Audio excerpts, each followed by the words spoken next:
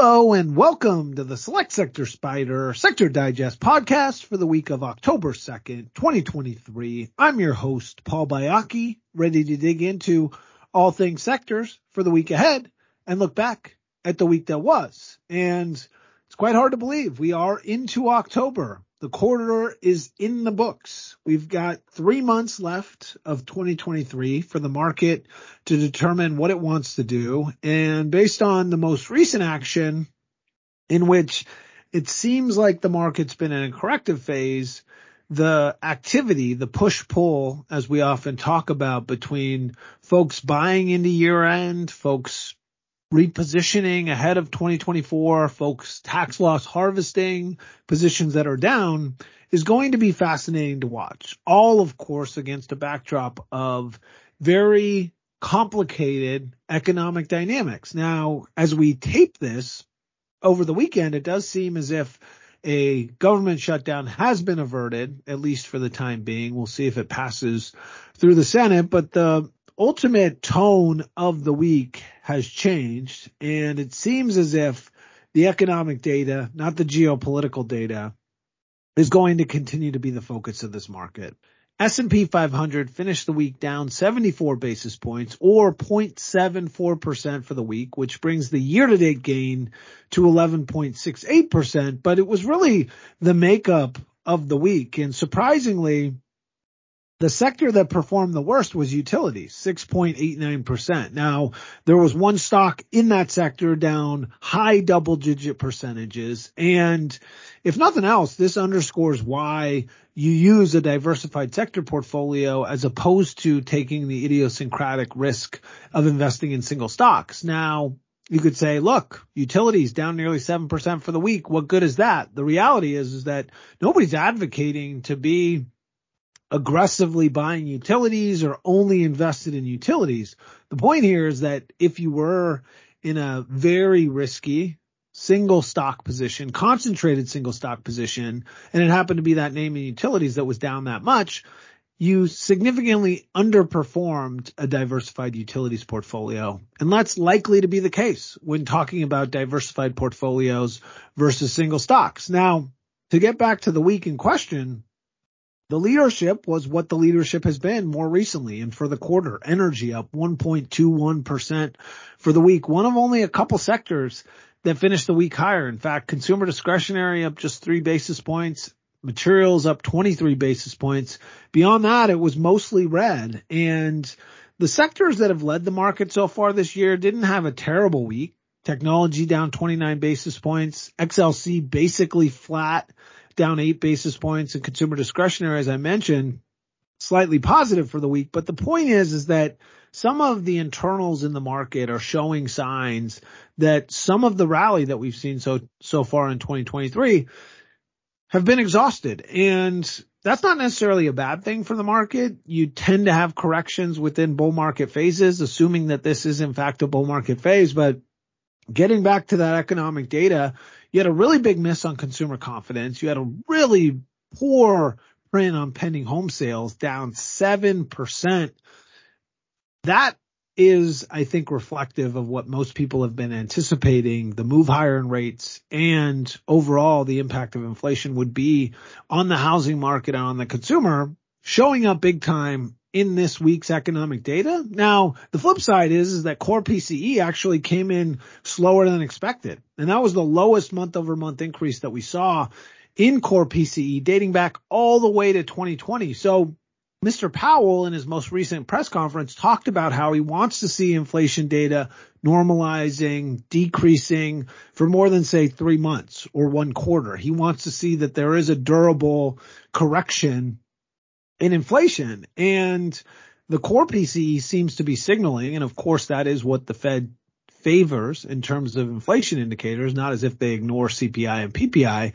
But the flip side of all of that is that headline was up 0.4%, which is a pretty big increase month over month, and it was largely driven by energy. And so as we've talked about in recent podcasts, the question is, and I think it's on the top of a lot of investors' minds, is that price of energy that we've seen increase 30+% over the course of the past quarter or so going to find its way into core inflation metrics? Or is this just going to be a headline phenomenon and a short-term phenomenon at that won't necessarily lead to a reacceleration in inflation? That remains to be seen. But as I said, consumer confidence had a big miss. Consumer sentiment was actually better than expected. So the state of the consumer, certainly something that the market is trying to grapple with. Now, this week saw pretty robust volume, 783 million shares traded across the select sector lineup, which is on the high end of what we see on a weekly basis. Typically for a robust week, you get 500 million, 600 million. This was nearly 800 million shares traded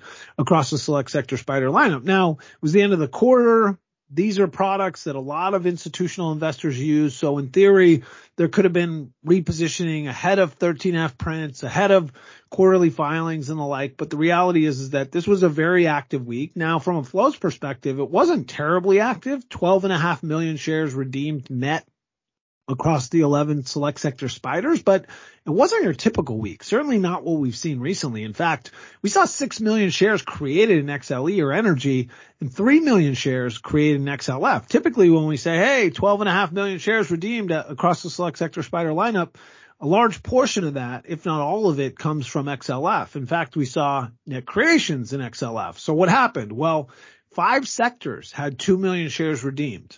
7 million out of XLU alone, 4 million out of XLC, and we actually had 8 of the 11 GIC sectors of the select sector SPDRs see redemptions or net redemptions this week. So a different makeup from a volume perspective, from a net flows perspective than we've seen recently, not as dominated by XLF as we've seen in recent months and in recent weeks, but certainly interesting as we think about how people are positioning into year end in anticipation of those economic dynamics we talked about. And of course, the outlook for 2024. Now, instead of doing a sector in focus this week, I figured we'd just take a look at the quarter and see which sectors performed well and which sectors lagged. So the S&P 500 comes in at about negative 2.5% for the quarter, and the sectors that had led the market higher for the bulk of the year actually did okay. 4.21% loss in technology. You've got a 4% loss in consumer discretionary, and then communication services was actually up 1.77%. So if you're thinking about this market being down 2.5%, the first quarterly loss of 2023, and you say to yourself, well, it must have been led by weakness in those 3 sectors, you actually got a pretty good print for the quarter in communication services. You didn't have a massive decline in consumer discretionary and technology, although they did underperform the market. It was some of the other sectors that maybe people were trying to take a cyclical bent with. Industrials down nearly 5%, materials down more than 4%, real estate down 9.15% for the quarter, and then utilities of all sectors down 9% for the quarter. So there was breadth to the weakness in the quarter, and the lone bright spot was energy, up 12% last quarter. Certainly a leadership sector in the market, certainly a sector that you hear a lot about in times like these where you've got the price of energy increasing. WTI has rallied 30+% over the course of the past quarter. We've seen natural gas prices start to show some signs or indications that they're breaking out above that $2.50 level. And so if in fact this is the early innings of a meaningful rally in energy prices and in energy stocks, it's a sector we've covered a lot on this podcast. It's a sector that checks a lot of boxes in terms of valuations, in terms of fundamentals. It's a sector that's unloved and perhaps even hated by certain types of investors, whether they be those using an ESG framework, those averse to some of these fossil fuel companies, but just looking at it on a relative valuation basis and some of the fundamental improvements these companies have made. It's quite interesting to see energy snap back to the extent that it has. And when you look at year to date, all of a sudden energy, which was one of the worst performing sectors for much of the year, is up 3.33% year to date. It's not going to be up there with comm services, discretionary, and technology. Those sectors are sort of off and running, up 30 or so percent each. But after you get through those 3 sectors, somehow, some way, energy is the 4th best performing sector, better than industrials, better than materials. So quite a turn of events in the energy sector, and certainly something that bears watching as we get into year end. And those people who use sector spiders and who use sectors as a framework for investing start to reposition in anticipation of the last 3 months of the year and, of course, in anticipation of 2024.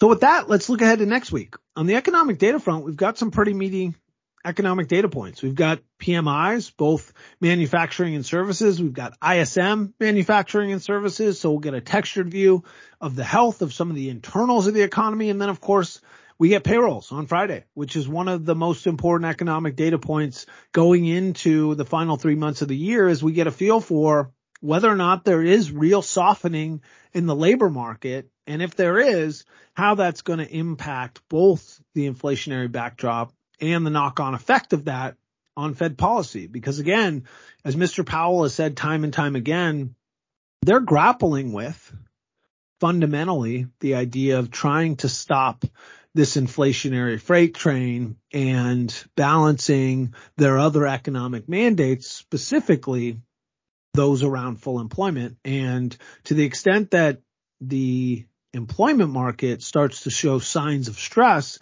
it will put the Fed, as we've talked about, in a fairly difficult position.